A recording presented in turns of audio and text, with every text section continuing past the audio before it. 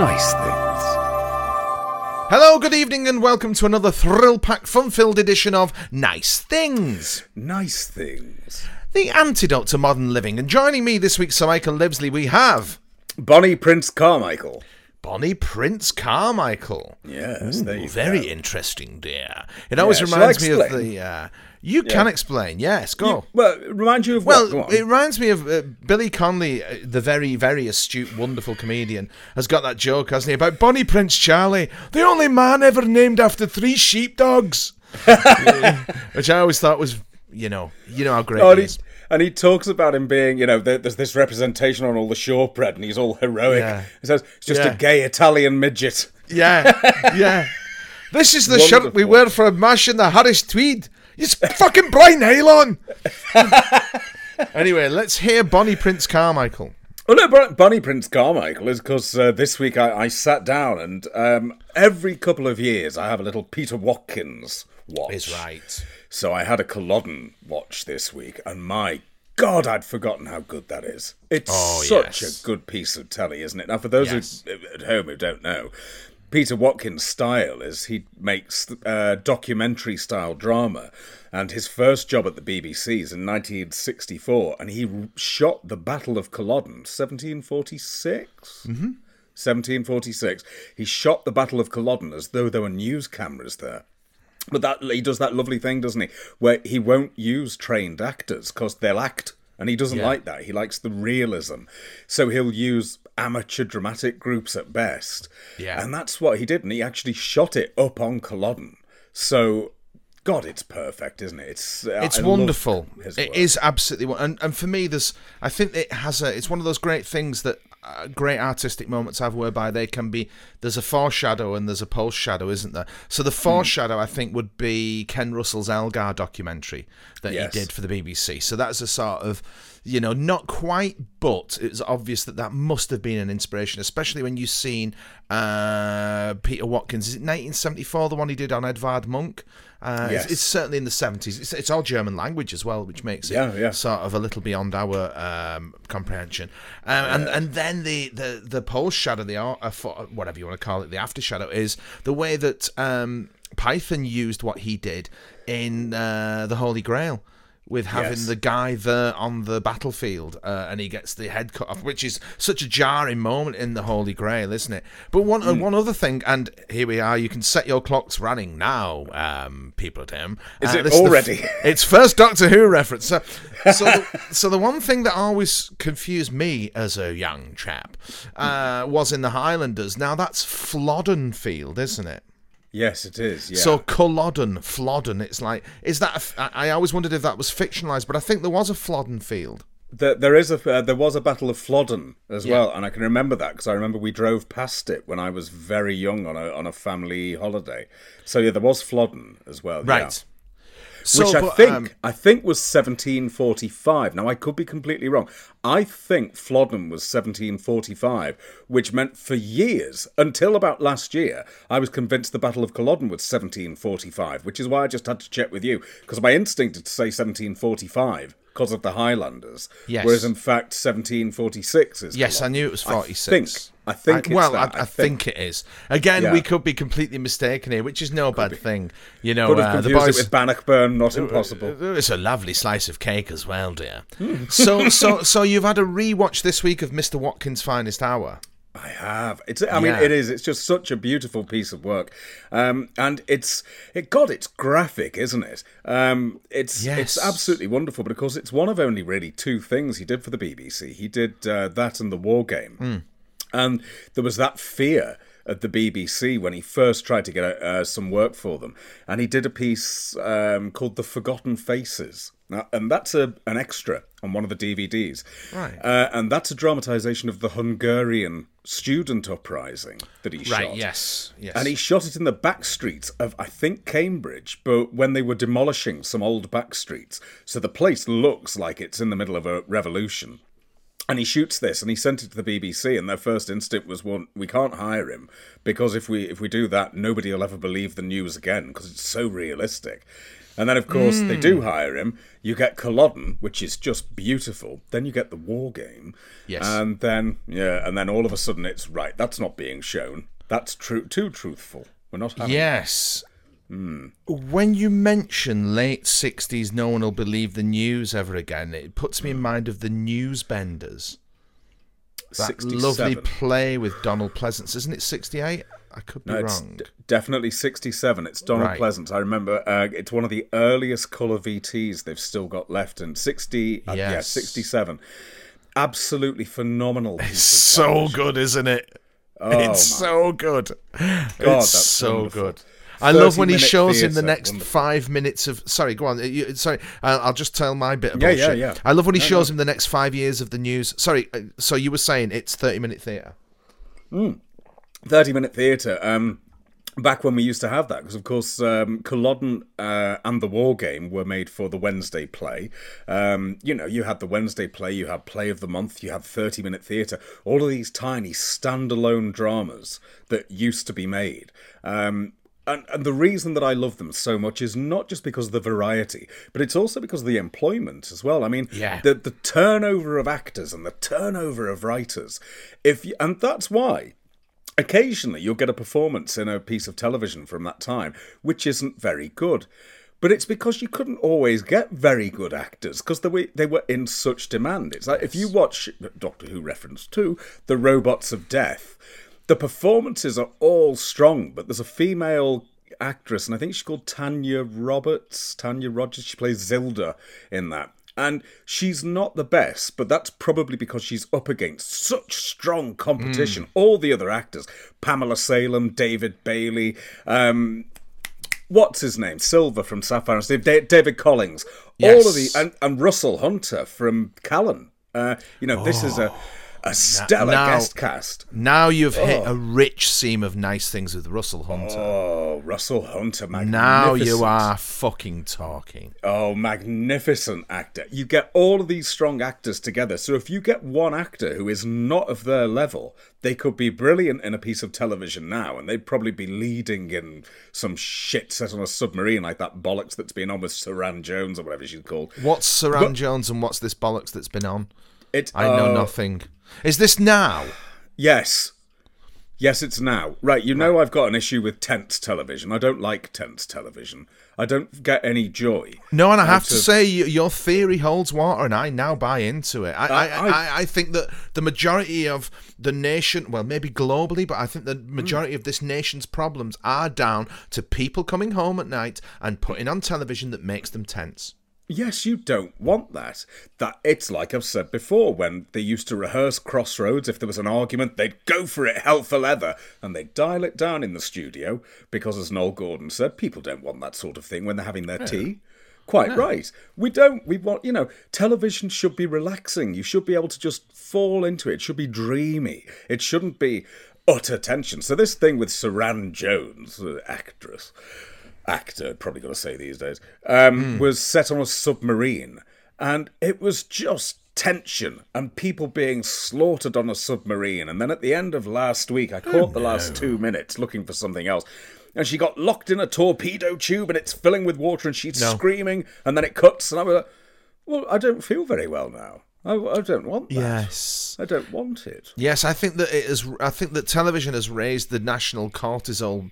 Is it cortisol or cortisone production rates quite considerably over the last 30 years? I mean, we used to have things like The Deadly Attachment with Dad's Army and stuff like that, which that tension had its own thing, didn't it? But that tension was always sort of.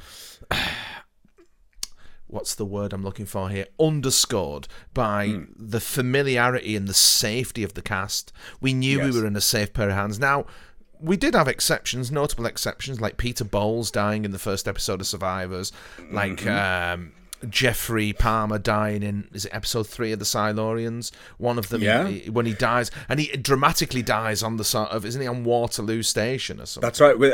It is. He runs out of Waterloo Station, then he grabs some railings and dies between the railings, face to camera. Yeah. But of course, with those, we get the cliffhanger, but you know it's going to be all right. You know it's going to be all right. That's it, isn't it? And that's what you want. You want to know that even if there is a cliffhanger, it's going to be all right. So 30-minute theatre, you know you're going to watch a programme that lasts 30 minutes. Lovely. Yeah. And it will be self-contained. Wednesday play of the month, play of the week. They're going to be self-contained, beautifully sculptured pieces of work by Dennis Potter and people like that. Yeah. Wonderful pieces of writing. But we don't have that now. And a reason that, for example, one of the key reasons that I do love Crossroads is the turnover. Number one. Off we go. It's the number of cast that they employed over its run. It's about 14,000 actors that were employed on that show. Must be. It was a huge amount because they bring actors in to do maybe 3 months. And that'd be it. You'd come in, you'd have a 3-month-long storyline. So it's lovely because I know now, when I'm watching it, exactly how long a story is going to run because, there's 4 a week. Okay, 4 times 4 times 3. Okay, but you even know the rhythms and the beats, don't you? You know what's going to be a 30-second scene, and you know what's going to be a night. I mean, you've broken it down to that granular level, which you should write a book on how things like Crossroads, and I suppose by logical extension things like Compact and United and all these things were constructed. Absolutely, I mean they do follow a lovely rhythm. And that rhythm's been broken now. And I think that also the other upshot is we just don't employ that many actors anymore and that many writers. And therefore we didn't need that many studios. And so that's why you've got Lorraine in Studio 3 at TV Centre. But we shan't go there. No, let's not. That's like a shit-stained pair of undies when you go for a wee at a family do at the restaurant in the bog, innit? Like, I don't want to see that. Is this a biographical story? Well, it's the kind of thing that sort of in this modern world that you'd be having a nice sort of meal with your family. It's like, I'll just go and have myself a little gypsies, and you'll go to the lavatory and you'll open cubicle 1. It's a bit like Blind Date, isn't it? RA, let's try cubicle 1, and there will be a sort of soiled garment, and it's just like, you know what, I'm going to skip dessert now. I'm all right. Like, you know what I mean? I don't fancy that bloody... I don't fancy that... No, thank you. No, thank you. So I think mention of things like Lorraine are kind of like finding that shitty pair of duds when you're sort of out for a family meal. However, also with these people, they had such a wealth of experience, and I can't think who it is in that thing about Just a Minute, but he's on about. I think it might be William G. Stewart. Did he produce Just a Minute? Did he?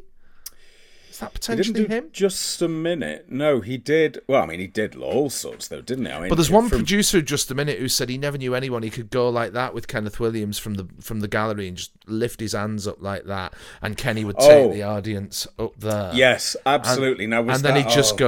He'd just bring his hands down. I thought it was William G. Stewart, but then, it's the memory not does impossible. cheat. I mean, William G. Stewart, you look at the man, everyone these days you think 15-1, but if I look over there's Father Dear Father, and that was him as well. Man About the House. I mean, all these things. It is crazy. Do you know what I was reading the other day, which surprised me? You know Vince Powell and Harry Driver? Because there's a sitcom I have no knowledge of, and I need to have a knowledge of, because I think it's a fascinating concept in itself, which is never mind the quality, feel the width, which is John Bluthal, you pronounce it, and Joe Lynch. Joe Lynch. And they play a Jewish guy and an Irish Catholic guy who are working together, and they run a tailor's shop. Is that right? That's it, yeah. So initially that's insane, right? For a sort of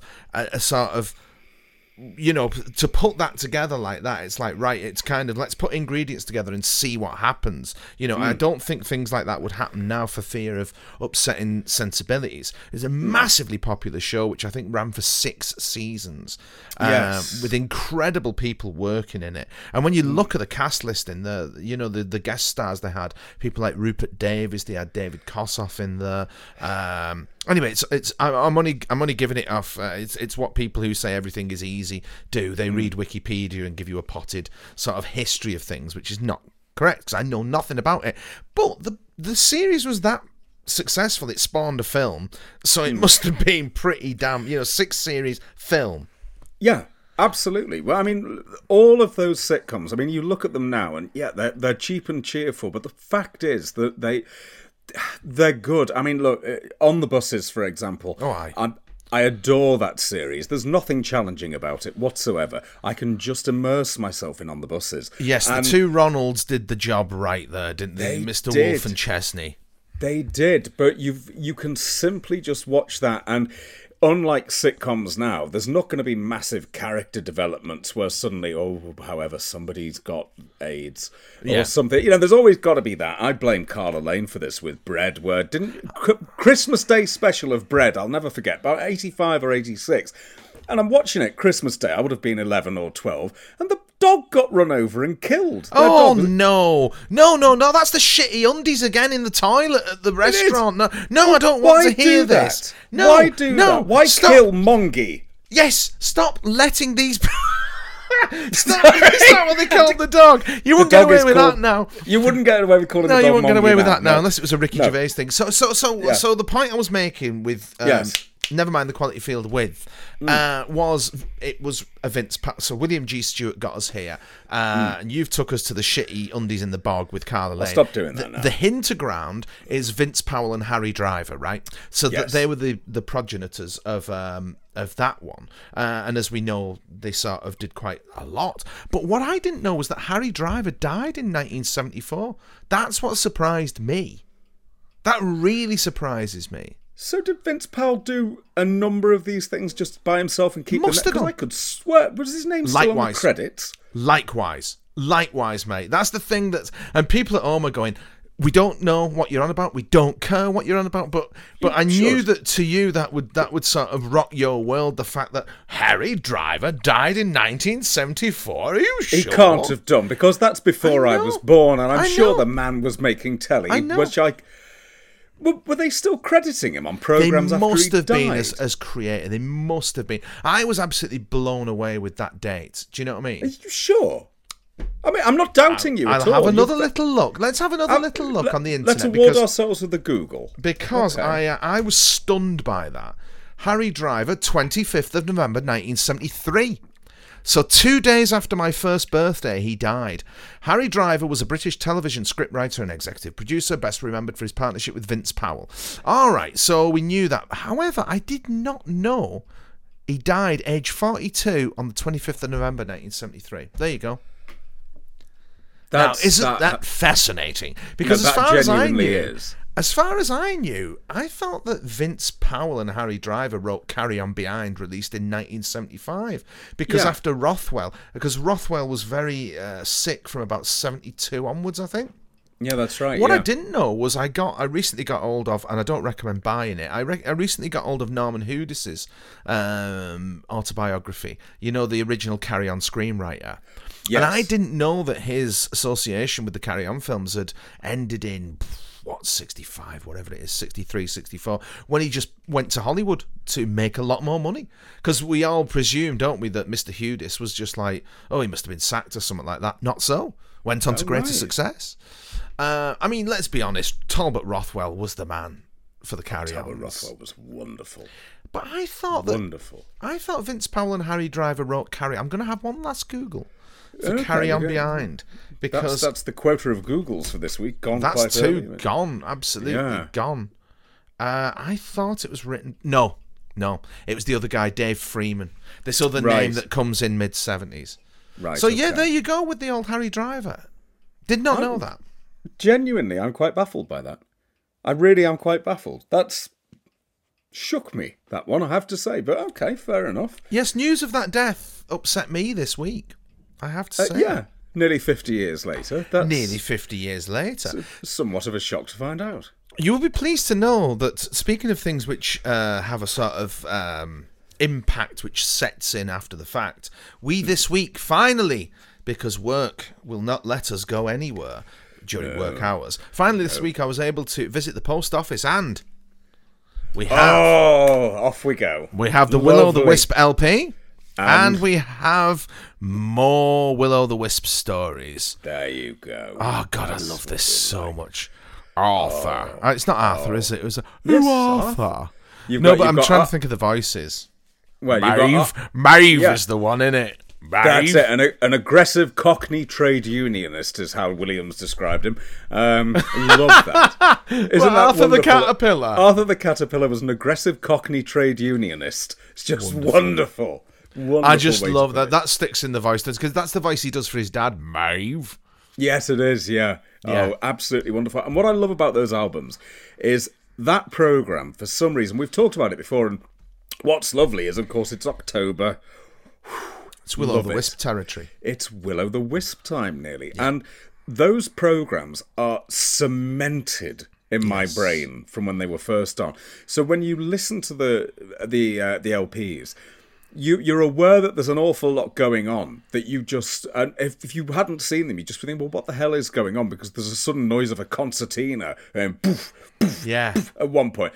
And I know that that's a giant bird jumping, and you can only see its foot. If I'd not seen it, I would not know what the hell's going on. But for some reason, those animations, Nick Spargo's animations, are here, and they won't go. And I must tell you, I was thinking of that because I was thinking you were getting those. A wonderful woman I met called Betty. And Betty was from Macclesfield. And the two things I can remember about Betty, well, we met her on a camping holiday in about 1982, 83. And I remember she didn't have any toes at all. No toes. Yeah, okay. Just born without toes, which fascinated me because it was the height of summer and everyone's walking around in flip-flops and things, and straight away there's me, age 7, going, "She's got no toes." Rather strange. In flip-flops, a woman with no toes in flip-flops. Well, no, she had some sort of. I mean, I would say they were almost like open-toed Crocs, but such a hideous thing couldn't have existed in the. No, we're back to those underpants in the toilets there. Here we are. So no, we're not having that. But anyway, she had no toes. Dr. Scholl was the big thing back then, wasn't it? Yes, that's right. Now maybe that's fucking what we're wooden about. Shoes me mama just twat me round the back of the head with. See, I'm thinking wooden shoes here when I think of Dr. Betty. Scholl's, they had a little sort of buckle on them, didn't they? That's it, yeah. It'd be like, get me Shawls. And it's like you were then going to get the shoes in order to be hit around the head with them. And you'd have this sort of, do I have to? Go and get them. And you'd go and get them. And you'd bring them to your mother. So she's like, right, stand there. Thwop! Oh, yes. Anyway, Betty No Toes. That's enough of my repressed memories of childhood. Yeah, Betty No Toes. But she was a magnificent artist. And she only had to see something once. And she could draw it perfectly from memory.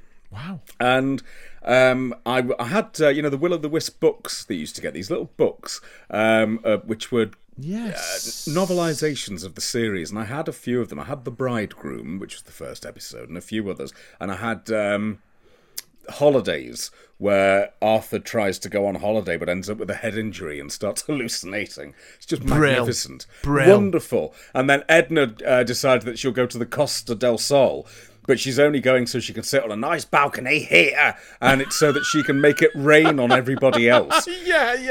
But comes back at the end, and she hasn't had a nice time because her feet have gone rusty with there being a telly. Anyway, so I got Betty to read one of these stories to me, and then from memory, overnight, she drew and painted a complete Will-O-the-Wisp sort of picture for me. Absolutely magnificent. And I remember talking to her, being young and precocious, saying, "Is that what you do for your work?" And she looked really sad, and she said, "Well, what I wanted to be was I wanted to be an art teacher, and I wasn't allowed to be because I can't do maths."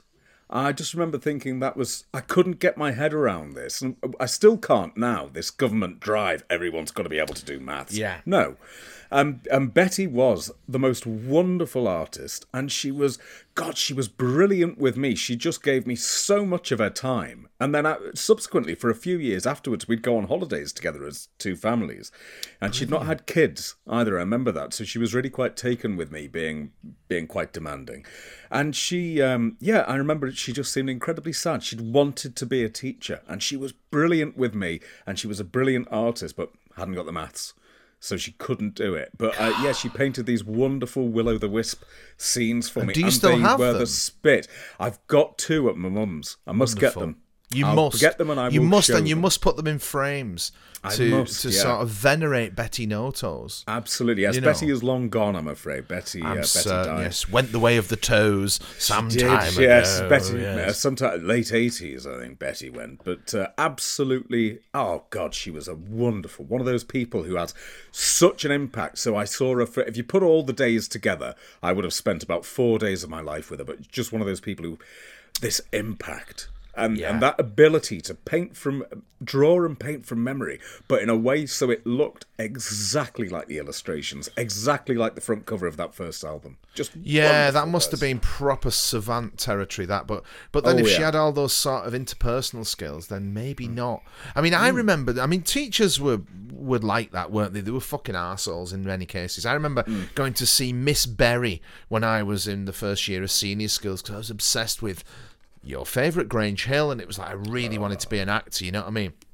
And I went to see Miss Berry, who was the drama teacher, and I said to Miss Berry, I really want to be an actor, really want to be an actor, really want to, you know what I mean? And I stayed around at the end of class that day to ask, because I really wanted to sort of, I was thinking, right, you know, in the world that you're in, your drama teacher in school, that is the only way, well, certainly was for us, wasn't it? That was the only key in the door for you to transcend the shitty life that you had and maybe, you know, go into something else. So I stayed behind, and it was like when everyone went, I was like, oh, miss, you know, I really want to go to drama school. I'd really love to be an actor. Is there any way you can help? Like, you know, and she was doing a register at the end of the class or whatever. And I remember I'm stood behind her, you know, and I just remember the back of her head as she took her glasses off. And then they went down and she folded them very carefully and placed them on the book and turned round to me and she said, people who speak like you don't go to drama school. Goodbye. And that was it. And but you know, I mean, I shouldn't have taken that. But the thing is, I just took that and that was it. You know what I mean? That I didn't try again. I just took that one knockback. And I think that's what is so critical that teachers, thankfully nowadays, do appreciate, actually. The sort of position not only of responsibility they hold towards students, but also this trust thing whereby, you know, it's kind of like you can really crush someone if you know nothing about something and this person is, in your head at least, the only authority on the subject that there is. So Absolutely. As far as you're concerned, Grange Hill is out of bounds. Everything is out of bounds because Miss Berry said that you couldn't do it. You know what I mean? And that's the way kids are, unfortunately. I mean, probably not absolutely. Now. Probably not now. No, but we were, certainly, I would think. And if you weren't lucky enough to have a teacher who went, yes, I believe that you could do something, that was it. That was it. You would be crushed by that. It wasn't even a case of assessing any kind of ability. It was just the way I spoke. You know what I mean? Maybe that's why I'm so obsessed with voices. Who knows?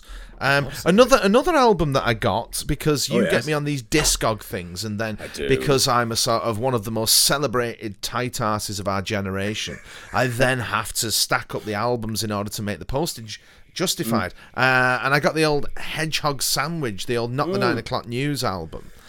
Which I've not listened to yet, but God, as a kid, the music out of these, I mean, I don't know if it's on this, but do you remember Nice Video, Shame About the Song?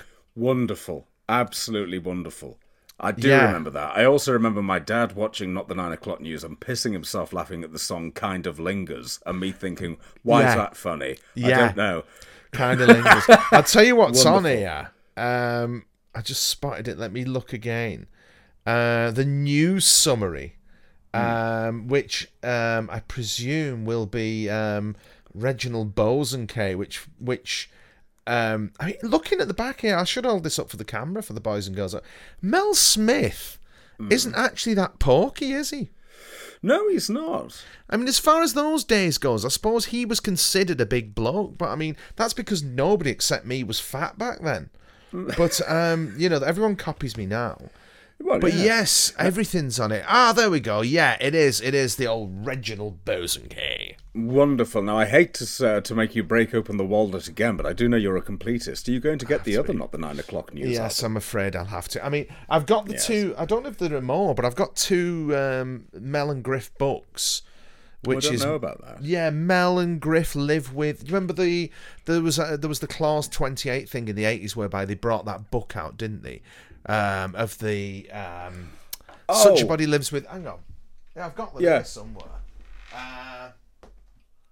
Where are they? Oh gosh, I've got so much crap. There's somewhere up there.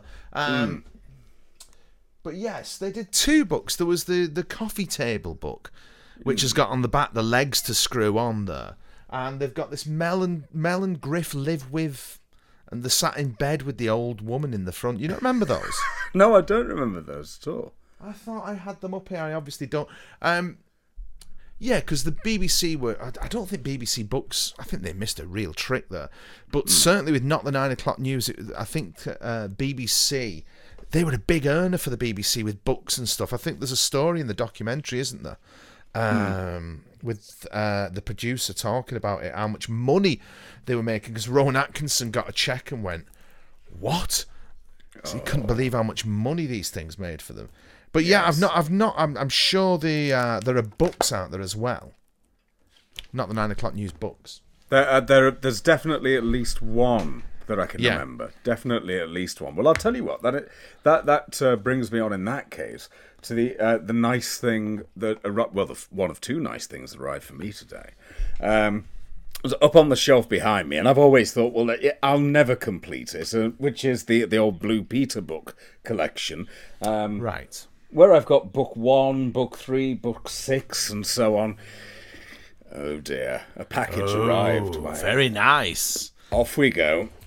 And these are in perfect condition. We have got Blue Peter, that's the 7th book. Right. We've got Blue Peter, there's the 8th book. There's John and Peter on the steam engine, the Blue Peter, that they named. There's book number 9 with lovely John and Shet, and here's book 10, where Leslie Judd's just been introduced. So this is 72, 73. So this is the cusp of Judd. I see Val Singleton is on the front of that one as well. Well, Val hung around for an awfully long time, really, right. Before she headed off. She was doing she'd be in the studio occasionally. She did the special assignments as well. Right. But yeah, for a good while it was the 4 of them, until Val went off to do the money program and things that I didn't approve of. But yeah, so all of a sudden I'm in a bit of a quandary, because now I'm thinking, might have to get the collection going. Yes, you will. Well, you will, but there must be a cut-off, and I'm gonna go out on a limb and suggest the cut-off is what 19. My annuals stop right at 1989. That's where they stop. I don't care. I don't care about completism beyond that. The Beano books go to 89. Everything goes to 89. Right. That's it. Well, now you say that. However, there's a problem here, because there's a couple of interesting rarities. Right. The rarity which so many people want to get hold of, and I don't know how many people have managed this, but it's the Blue Peter book for 1997. Okay. 1998. And that's the year that a certain Richard Bacon was reported to the News of the World for doing a small amount of cocaine and was sacked. Yes. And it's very unfortunate that they'd already published the book. At this point, the book had been printed and it was ready to go, and some copies had just been released to the shops. And there's a wonderful feature in the 1998 book of Richard Bacon doing something to do with Chinese mythology, and they've decided to entitle that section "Chasing the Dragon." Wonderful. Whoops. Wonderful. Withdrawn from sale. Get them out of sale. Pulp the lot. Off we go. But there are some copies out there. Now the thing is, I want that. Right, but well, then you're going to have to go up to that date then, aren't you? 1998 is not a good cut-off point. I'm going to have to go to 2000. But the box was open. The box for the year 2000 was opened. I reckon 2000. We'll go from 63 to 2000. I think we're Who were the presenters around about 2000?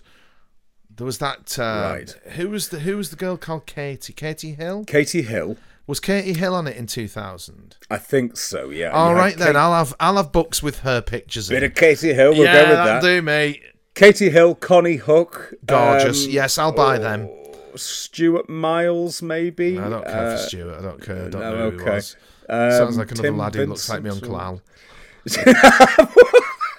That's what they always had. Like? Blue Peter always had men on who looked like me Uncle Al. John Noakes looked like me Uncle Al. Who was the geezer from years ago? Someone Miles or Mills or something. What was he? The original Stuart Miles. Christopher Trace. Looked like my Uncle Al. But he doesn't look like John Noakes. But they've all got essences of my Uncle Al in them. You see, okay. So they're all aspects of Uncle Al. Right, okay. So, and I loved Uncle Al. I adored my Uncle Al, right? You know what I mean? Yeah. And in a different universe, when I was born, and here we go, get the violins going, kids. When I was born and unwanted by grandfather, they were going to adopt me, and they had lots and lots of money. So in another universe, I would have been Uncle Al's son, but sadly, I was not. I was claimed back and meant I had to live a life of poverty, No, into the Dickensian. Yes. So yeah, all aspects of Uncle Al, whereas Katie and Connie are well worth the price of the book alone.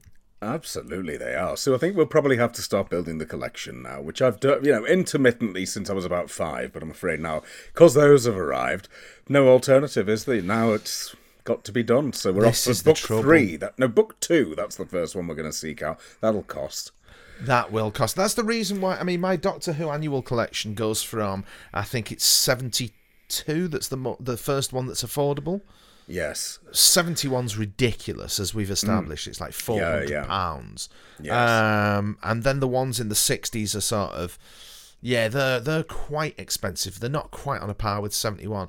But so I sort of rationalise it by, I go from 72, I think is the first one I've got, and I go up to when they cast McCoy. It's like, no, that's enough now. No, that's enough. No. Okay, fair enough. Well, no, I mean, I think that the last annual was 85. If I recall, 85, 86, something like that. But there wasn't a McCoy annual. We had 2 Colin Bakers. That's 2 right. Colin Baker annuals, that's it. So I suppose I sort of I console myself by having till the final one, which is there. Yeah. Oh, and then the yearbooks, of course. Yes. The ones the Marvel produced in the 90s. We're talking about Doctor Who again. So, well, I'll tell you what. I'll tell you about my Uncle Al in that case. My Uncle Al was... everybody had an Uncle Al. Everyone had an Uncle Al. And that's why Blue Peter had this sort of, this procession of Uncle Als. Yeah, well, my Uncle Al was a strange chap. He had one of those wax faces we were talking about last week or the week before. A top with spun gold?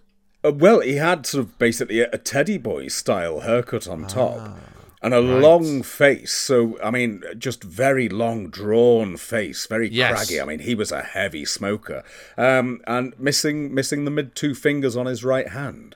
And this is a character from a Raymond Chandler novel. It's not an uncle. This is genuinely Uncle Al. Now, Uncle Al wasn't my uncle. He was one of those people who you called uncle. Because he was your mum and dad's mate.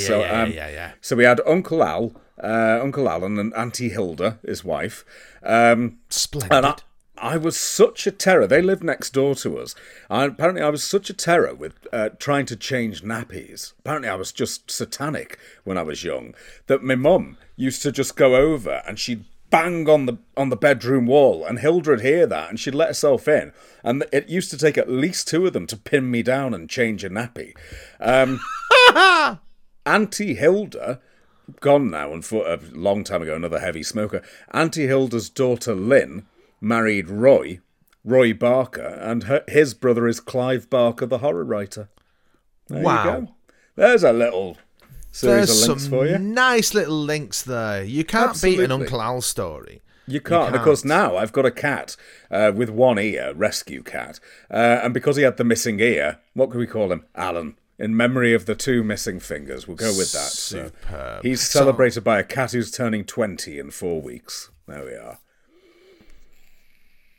Oh, you went there, dear. I'm sure that when we add the audio in later, we'll get that bit. We'll get that, yeah. We will. We'll get that bit. Yes. I missed that bit.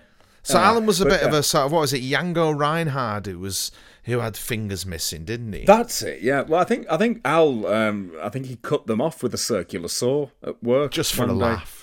Probably, yeah, one of those things. I've got too many fingers, fuck them. Off they go. Off they go. Yeah. It's like Tony Iommi. When I read his book, the guitarist in Black Sabbath, it's incredible how an industrial injury can change the course of music, really. Because when I read Tony Iommi's book, it's like, I don't know why it had never occurred to me before, but Tony Iommi's parents were Italian immigrants. Why didn't it occur to me that this guy with sort of olive skin and black hair called Tony Iommi was an Italian, the son of Italian immigrants? But because they had such this strong work ethic. So Tony Iommi was in a position in 1969 whereby he could have joined Jethro Tull or he could have joined Sabbath. So he was like, right, I'm going with Sabbath and that. And he had one last shift on the Friday at the Shift Metal factory. And because in those days people worked at factories and they were around the corner, he'd come home for his dinner every day, and he's having his dinner and he's like, no, Mum, I'm not going back there now. I'm a rock star now. I'm not going back to work, And she's like, you go back and finish your shift. Because she was this proper Italian work ethic, big mama, you're doing as you're told. So he went back and did his shift and took off the tips of these fingers in the sheet metal thing. And so that was it. He couldn't start recording on the Tuesday with Sabbath. Or maybe he missed out on being with Tull. Because anyway, either way, he sat there bloody miserable for a couple of weeks. And then a guy come round, one of his mates, and brought a Django Reinhardt LP and just said, listen to this guy. The way I think the story with Django Reinhardt was he was kind of like a travelling gypsy family of performers. And some sort of people who weren't keen on gypsies firebombed the caravan and his hands ended up being fused together. Could be completely making that up, by the way, but that's my memory of it. It's something good story. like that. Print the legend. Yes. And he learnt to play the guitar with his fingers fused together. He said, look, he can do all this with two fingers. Why can't you do that? And so he said he stopped being miserable. He said, and he still has these to this day. He got he made some fingertips with bits of his old leather jacket and taped them on, and then he pressed them on the guitar, and it was like, yeah! And they were still too sensitive because he's lost the tips of his fingers. If you have the end of your fingers cut off, the tips of your fingers are so fucking sensitive. Yeah. So he tuned his guitar down half a tone, right? So they went from... Sabbath's music, which is like the basis of what heavy metal is, sounds so doomy because he had to tune his guitar down in order to be able to put pressure onto the frets. Good God. That's wonderful. And that now, I mean, you wouldn't have any sort of, the way that metal sounds, this sort of like, and then, we could go on about Black Sabbath for quite some time. It is Halloween.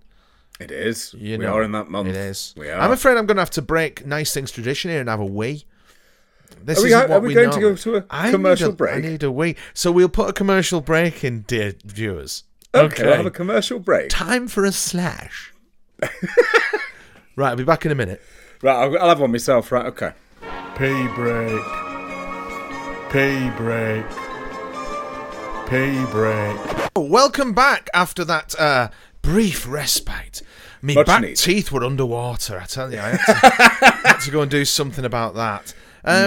So one of the strange things that's happened this week because of my kitchen being done, as we mentioned on the Twitter feed, it's been a strange week for you as well. You've been confined to barracks with the COVID thing, haven't you? Well, yeah, I was. That was a bit of a strange thing, wasn't it? Where I was near somebody who turned out to have COVID, and I was thinking, well...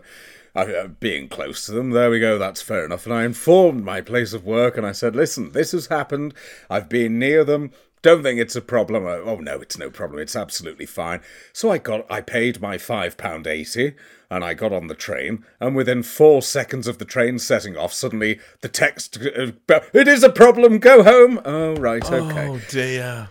So confined to barracks for a couple of days, but you know what, a very nice thing happened because of that, which was I was sort of sat looking at the record collection and I noticed the glimmer of clear plastic and I thought, what's this? Well, I went down there and I discovered an unopened album I've picked up at some point, and it was a bit of Charles Mingus. Oh, It was and it was still sealed. I thought, well, let's get that on, shall we? My God, that's a beautiful album. Oh, he's fucking brilliant. That's wonderful stuff. That was wonderful. So, I mean, yes, it was confined to barracks, but with lovely jazz for a while. And this then leads me on to the other nice thing that arrived today, as well as the Blue Peter books. Something else arrived. I am having to have a little bit of a reappraisal of a certain company here with... Oh, God, they're quite heavy. With Big Finish. Because arriving today was some Big Finish merchandise. So we've got David Tennant playing Doctor Who in Dalek Universe Volume 2. And then we've got some more Christopher Eccleston. Okay. New. Now then, these are lovely because they are triple fold gateway albums. So 3 albums in each one. Now I can't resist that, Mike. If somebody says it's vinyl. That's beautiful. But what I love most of all... God, they must have cost a bit of money, though. They did, yes. Well, yes.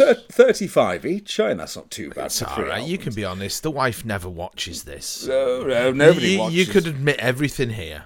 Yes, absolutely, dear. But the lovely thing about these is that they are late, and that's lovely because they should have been out. The Tennant one should have been out about 3 months ago. The Eccleston one 2 months ago. And they haven't been out. And it turns out that because of the whole lockdown thing, vinyl has gone up in popularity ridiculously again. Right. People starting to love and buy vinyl once again. And of course, we don't have huge pressing plants for vinyl anymore. They all closed down in the 90s. And there's a massive, massive backlog of vinyls waiting to be pressed. And I like that. I like the fact that now... big old studios are saying, well, it might be out before Christmas. We can't be sure. Depends when they get round to it. Because, of course, it's not a mass production thing, really. Wartime spirit. And absolutely. All that. So, it's, I like the fact that vinyl's taking off a bit again.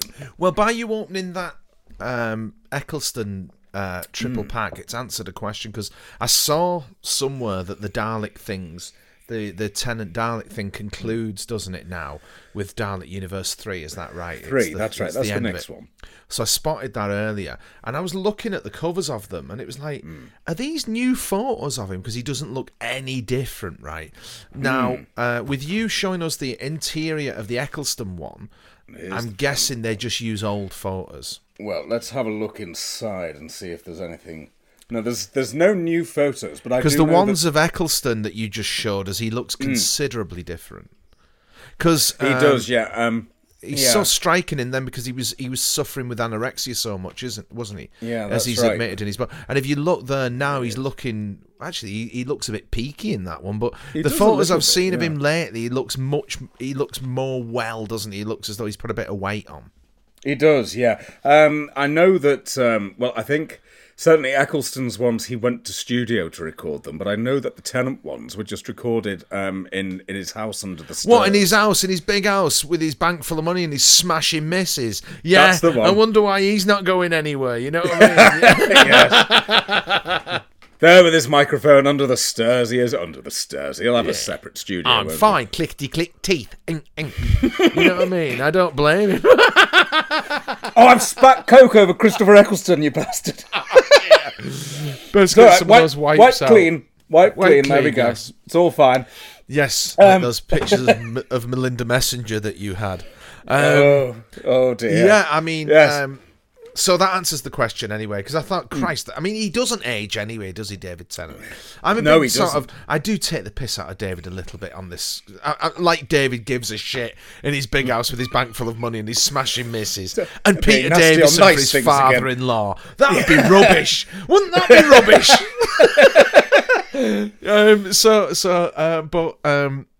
I mean, fair play to him. I mean... Someone showed on Twitter the other day, I think you retweeted it, I'm not sure, the Christmas 2006 Toys R Us display. Oh, right. Yes. Oh. So the pressure on him as an actor to take over from Eccleston, I mean, fair play to the guy. You know what I mean? Yeah. Because Eccleston was what? What did we have then? 2005? So he'd done Shallow Grave, hadn't he? He'd done all the Cracker Grave, things. He'd done Cracker, he'd just come Hillsborough. off the back of The Second Coming, he'd done Hillsborough. Big star. He'd got the pedigree, whereas Tennant had done...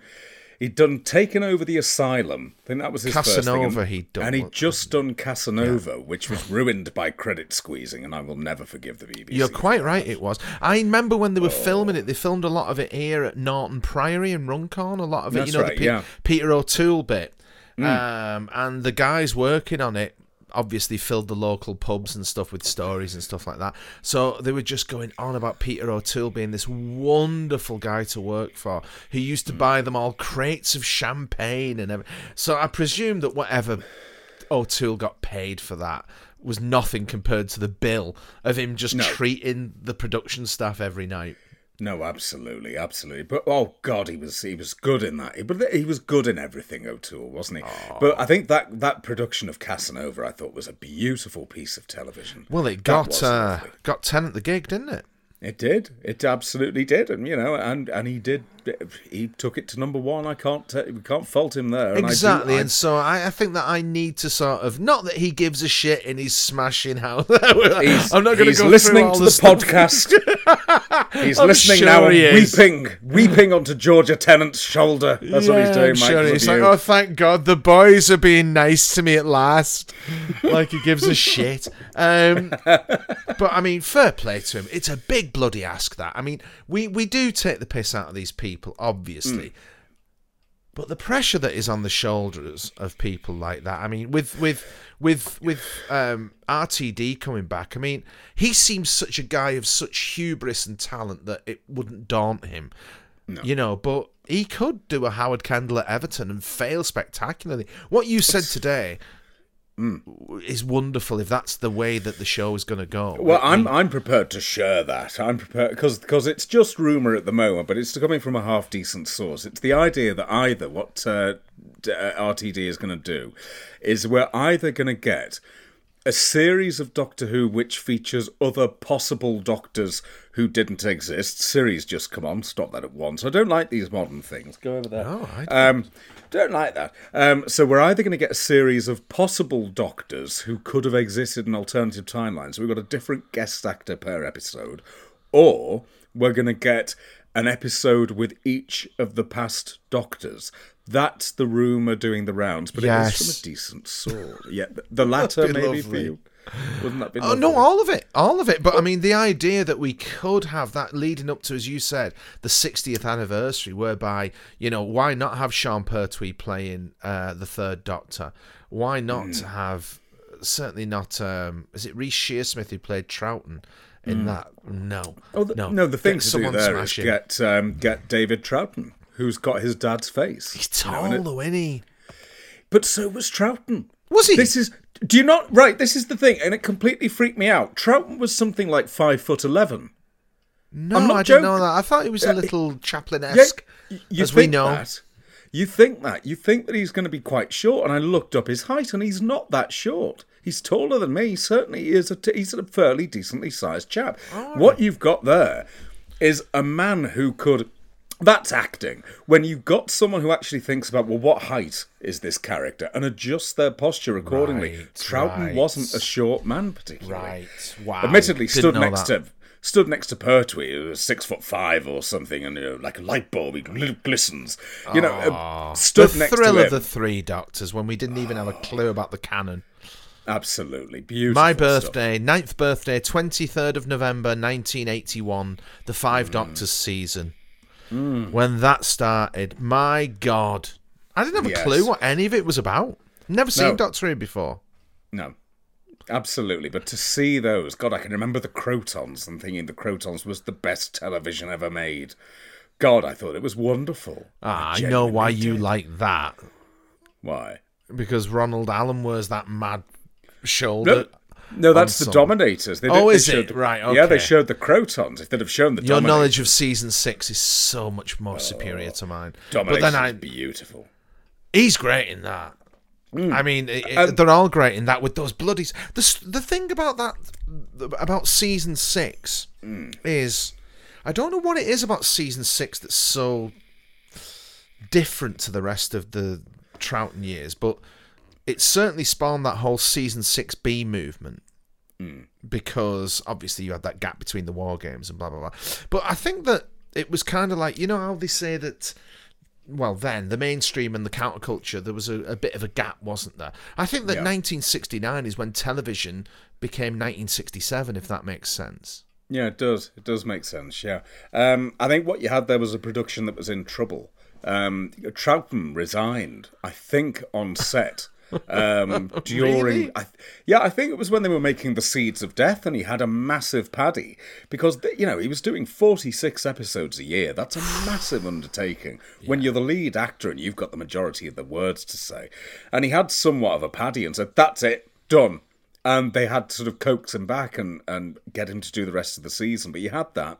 There was another script which was by Dick Sharples called The Prison in Space, which reads like something from the Two Ronnies, bits of cross-dressing, and it was quite broad comedy. And then that fell through at the last minute. So suddenly you've got them saying, well, we've got all these slots to fill. That's why you get the War Games, a big 10-parter, which was being written as they were making it. And it was just, well, what the hell do we put out? Right. So it was a production that was having a few problems at that point, and Troughton just wanted to go as well, I think.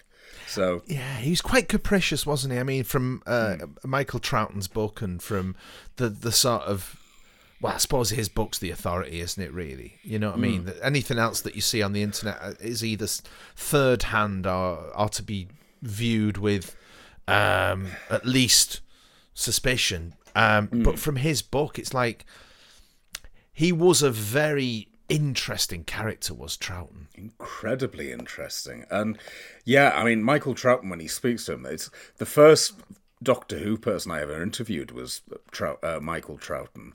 And it was lovely just not to ask the usual, do you remember him in costume or any of that shit? It was to talk about the man. And a question I asked him was, when you think back to your dad, not the actor, but to your dad, what's the memory you've got of him? And he described this country lane near their house and how he'd run from the house down to the bus stop and he'd wait, and it was seeing his dad getting off the bus, and his dad would just do this thing where he'd look at him, do a big smile, and then just chuck his arms open, and Michael Troughton would run into him and just wrap around him. That lovely memory of there's such love there that clearly that he had for him. And then of course Patrick Troughton was a brilliant artist. There's some wonderful photos on the internet. I must try and find them and put them on the Twitter feed of all the paintings he used to do. Did not which know. I had no idea about. No. Wonderful artist as well. A bit of a Renaissance man, our Patrick.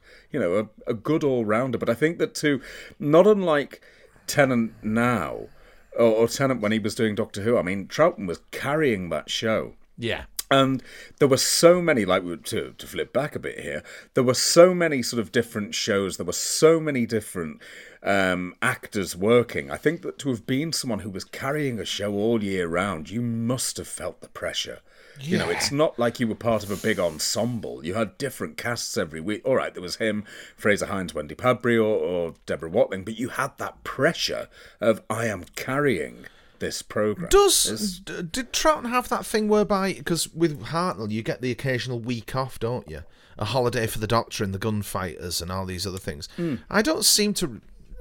Did he get weeks off like that? Oh yeah, there are weeks off. There's always the Web of Fear. He's not in episode 2. He's missing in the tunnels of the London Underground. Right, so he did get 3. A week off every now and then. So there were weeks off here and there scattered about for all the cast. But I think nevertheless the pressure that they were under. Sometimes they'd be given a week off from being in studio so they could do pre-filming on the next series, on the next story. So it was huge pressure to be doing that, to produce this all year round. God. Huge. Anybody who carries a show that big on the shoulders is massive. I'm sort of mindful of the fact we've probably been talking about Doctor Who for 20 minutes or something now. We've done a bit again, haven't we? But no, it's a love of an actor, this one, and a special actor. Well, with Troughton, I mean, the medieval churches thing that you dug up the other week, I mean, there were two, weren't there? There was it medieval churches and medieval abbeys, where he walks around. I think it's is it? I never know how to pronounce it. Revo Abbey. Oh, Revo, yeah, in Yorkshire. So he does Revo, and then he goes to Fountains Abbey. Yeah, and he's just wandering around them, sort of like read it. And the script is clearly it's not the best script, and I think these were made for the National Trust just to be sold in gift shops. Right. So the scripts aren't great, but my God, to see Troughton in his paisley pattern jumper. Yeah. Wandering through ruins, talking to camera, that's a treat, isn't it? I must put those on YouTube. I don't think it's a very good fit as well, isn't it, to have someone like him talking about it.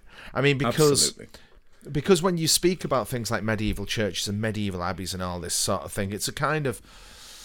We only know them as monuments, don't we? You know what I mean? And I remember Neil Innes saying to me one time about when he was at St Martin's College, and his teacher there, I can't think of his name, he's a very famous artist, Val, I'll remember his name, but not now.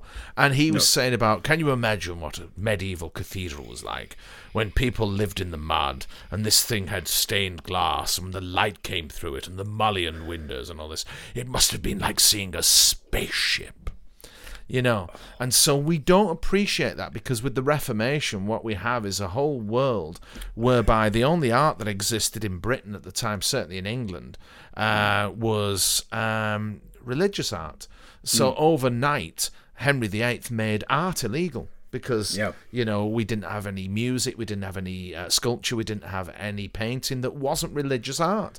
And so in order to, satisfy his own ends, he made art illegal overnight. So you had stained glass windows smashed to pieces, you had the sacking of the monasteries, you had all of that. And so when you talk about Revo, when you talk about fountains, and when you go to Glastonbury Abbey, where apparently in the pub opposite the whatever in Pilgrim the pub is, the legend goes that Henry VIII sat in the chair in the window and watched the abbey burn. You know, what we don't realise is that the destruction of those medieval cathedrals and churches was the death of that sort of that original chivalric age. You know, it ended the thing that the Normans venerated so much, the thing that who was the first guy who wrote all the Arthurian stuff? Was it Geoffrey of Monmouth or someone? Yes, it was, yeah. The people who made all this colour. And the thing that people don't appreciate about the English were they were the English, the Scots, and the Irish, obviously, and the Welsh, were a very sort of vibrant European nation, the same as the Spanish, the Italians, the French, and all of this. We had just as much colour, we had just as much art, we had just as much passion, we had just as much joie de vivre, or whatever you want to call it. However, in order to satisfy the machinations of the ruling elite, that was all stunted overnight, and the church stones were scrubbed of their paint, the paintings were smashed up, the sculptures were burned, the stained windows were smashed, in order to give us the Church of England, or the Church in England as it was then, which was just our white room with the little numbers on the wall of the hymns. Yeah, and that in many ways explains the delineation between the English psyche and the European one. No, absolutely. But what I love there is if you go to Stratford-upon-Avon, to the church where Shakespeare was baptised, where he was buried, and all that sort of thing, you can see those pictures still. And the reason for that, and they were whitewashed. And they were but they were whitewashed with one thin coat. There's a lot of that went on. So let's just do this for now, just in case, because it might flip back again. One of the people who was in charge of the whitewashing was John Shakespeare, his father. Right. But they just put this layer of whitewash on, and of course over time that's faded, and you can see those pictures, and they are beautiful to see. But what must they have looked like, originally, to have actually seen them in their glory? It must have been like a spaceship. No, it must have been. As Neil's tutor said to him. Absolutely. I mean, I've been in quite a few sort of old chapels up and down the country and seen various sort of remnants of these things.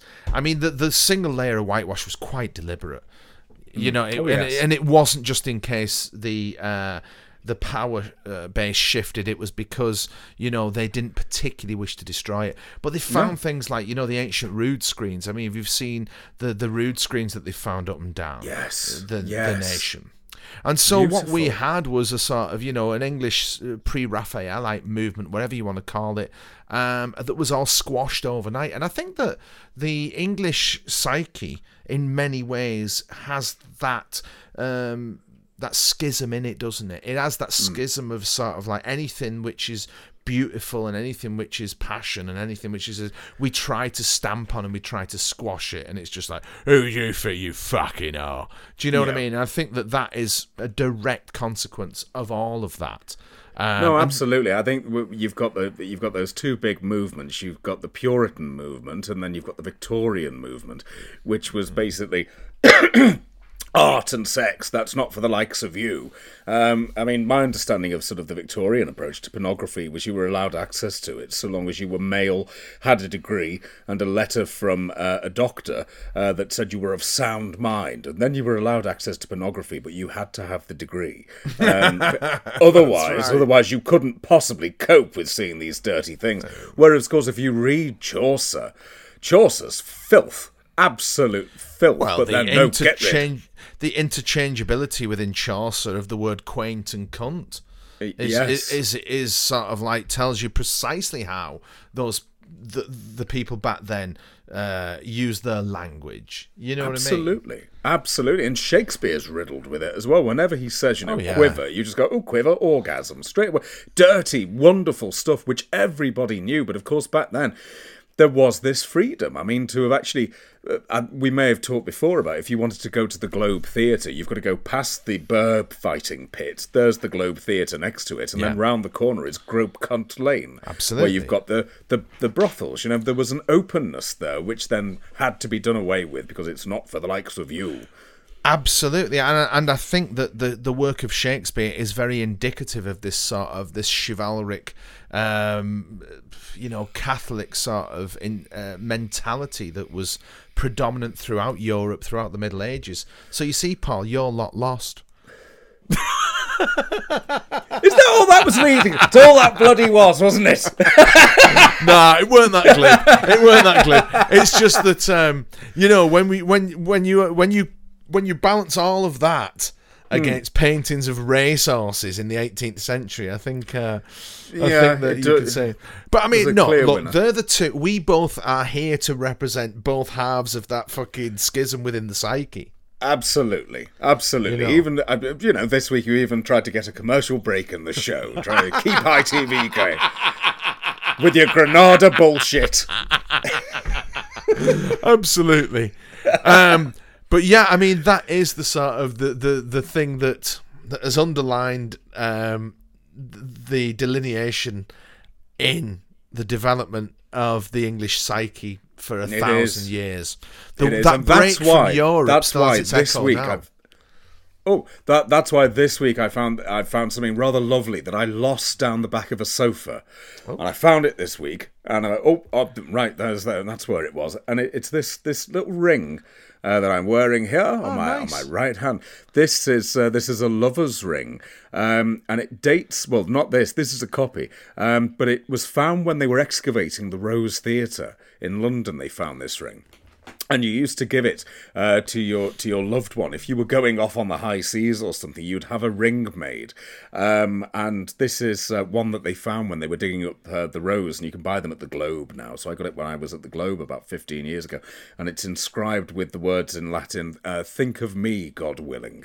And you'd give that to your lover. I think that's just such a beautiful thing. And it's that we don't do that sort of thing anymore. And it's sad that we do now have this repression about when it comes to art, when it comes to sex, which is very much what, like you said, what the fuck are you talking about? Yeah. It's that. It's this unfortunate divorce between us and Europe, which does go back, as you were saying, it goes back to that point, the divorce of the church. And it's sad because it's such a shame that the way that we're thought of now is that, all right, we've got Shakespeare and we've got football hooliganism, but there's so much more that we just need to embrace again as a country. The fact that we do have art and we do have, we've got beauty, and we need to appreciate that again so much more and not be embarrassed. No, but we are, and that's the way it is. Terribly. I mean, even my and this goes back to what I was trying to say earlier because your COVID story for the week, my kitchen's being done at the minute, literally as we speak. And yet, as we can see, you've dressed as a workman whilst another workman is downstairs doing the work. I feel that I must don the print frock of Dame Imagination if I'm to converse with people. No, absolutely. Yeah. But Grandad being the ultimate sort of example of Catholic intellect or Catholic mentality, whatever. Even he wasn't averse to a bit of Turner and at least the echoes of that. And these hang in the kitchen. Here we go. Hang on, I've gone the wrong way around. The radio people won't give a shit, but these hang in the kitchen. Look at these. For the benefit of those listening on the wireless, what are we looking at here? We're looking at a couple of pottery horses' heads that go across my kitchen entrance there. Now, what I love about these more than anything is the way that they're sort of half heads and they hang on the wall. As you can see, there's only half a head, right? Oh, so you put a nail in the wall. But what I adore more than anything about these is this one, which has on the back of it 5 shillings. Oh, there you go. And that's how much this I mean, there's a big glue mark across there because obviously I knocked them off the wall jumping about to bloody Dexy's Midnight Runners as a kid. Wow. But the sort of, like I say, when art did return in the 18th century, it was all horses, wasn't it? And people stood with big grand horses and stuff like that. And in many ways, they're the two sides of our character in this country. We celebrate the metaphysical pre-Reformation, and then afterwards we sort of celebrate our harnessing of nature via the Industrial Revolution. Be that the fact that we can put horses into a paddock and make them do what we say, and we control the universe, we control nature, and I suppose that it is that thing whereby our artistic movements were reborn after the Industrial Revolution. And this then goes into what, this is a bad form to say in any kind of broadcast, but things we were talking about earlier whereby they might be biomechanics or whereby they might be sort of that kind of utopian view of the world, isn't it? Whereby we are very much in control. Freedom through our control of the environment. Yes. No, absolutely. And it's... I think we need to, once again, we should start to try and embrace, those things from the past. That part of me, for example, that these days is proud to be an atheist, but still loves you. I'm at my happiest in an old church. I love the smell of an old church. It's like the smell of a library. I love that. I go to church twice a year. I have to go to a carol concert. I have to. There's something there. There's something magical about that I have to go to. You're I'm not a particular fan of Dawkins, but you are a cultural Christian, aren't you? Yeah, I think that's a fair point. I mean, my as he described himself as that. Yeah, absolutely. I mean, I love it all apart from the belief bit. That's the only dogma bit which sort of that's where I get stuck because I go, oh no, surely no, that's nonsense. But for me, it's Hitchens really. He was the one who did it in the end. Christopher Hitchens basically unravelled it, and I went, oh, I can't put that back together. But no, give me an old church. I'm a songs of praise Christian. I don't give a toss about any of it, but I like the music. I don't like songs of praise. No. Do you not? No, well, I don't like it now. No. It's all modern. Yes, it's horrid. No. It's horrid. Don't like modern. No. But the trouble is, and that's what happened after the Renaissance. Isn't it? That Christianity got so up its own arse that it started to pick it all apart and ultimately destroyed it.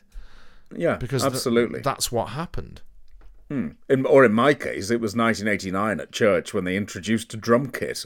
Absolutely not. Good. God, man. No.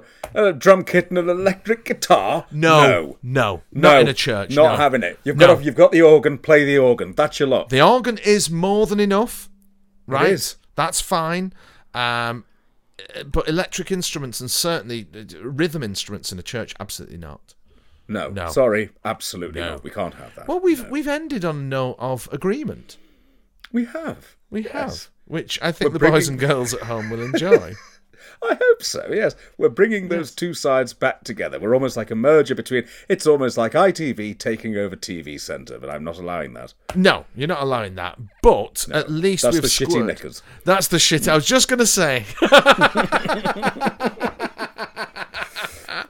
That is the skiddy duds in Cubicle 1 that we don't like. But that's been an interesting conversation. I hope you enjoyed that, boys and girls at home. If you can get anything from that, then best of luck. Best of luck with that. Once again, we should just say the thing that we always say. We'll say this at the start next week. Give the Twitter every week. Give the Twitter feed a follow if you would, and if you wouldn't mind giving us a lovely 5-star review on iTunes or whatever, that'd be jolly nice. That'd be spread the word. Spread the word. And apologies that we appear to be putting this out a day late, but we've been jolly tired. It's very tired, very ill, and having the kitchen put in. It's all those things and yet more. We're approaching our 20th episode, I believe. We are. Now, is this number 18, I think? I think this might be even number 19, 18? It's 18 or 19? No, 19? Nice yes, so for our 20th... Yes, we will be doing something a little bit special. Special, yes, and you will. There may have been a little promo for that in the middle. There may have been, but as we've not done that yet, who knows? I seem to have a lot of work cut out for me before putting this out tomorrow, but I shall do it. By jingo, yes. I will do it. And once again, a lovely chat, dear boy. Lovely to hope you have a nice, have a chat. Nice evening listening to your big finish. Oh, that's what's happening tonight. It'll be the big finish until someone does a northern accent and then the Charles Mingus goes back on. Good man. Yes, that's the stuff. Absolutely. Well, another fabulous chat, and until the same time next week, have a lovely week, everybody out. A lovely week. I don't know where that was a bit of sort of I don't know what was that, a Roy Castle or something? Okay, about there. Have a lovely week, everyone at home, and until the next time, bye-bye. Bye-bye.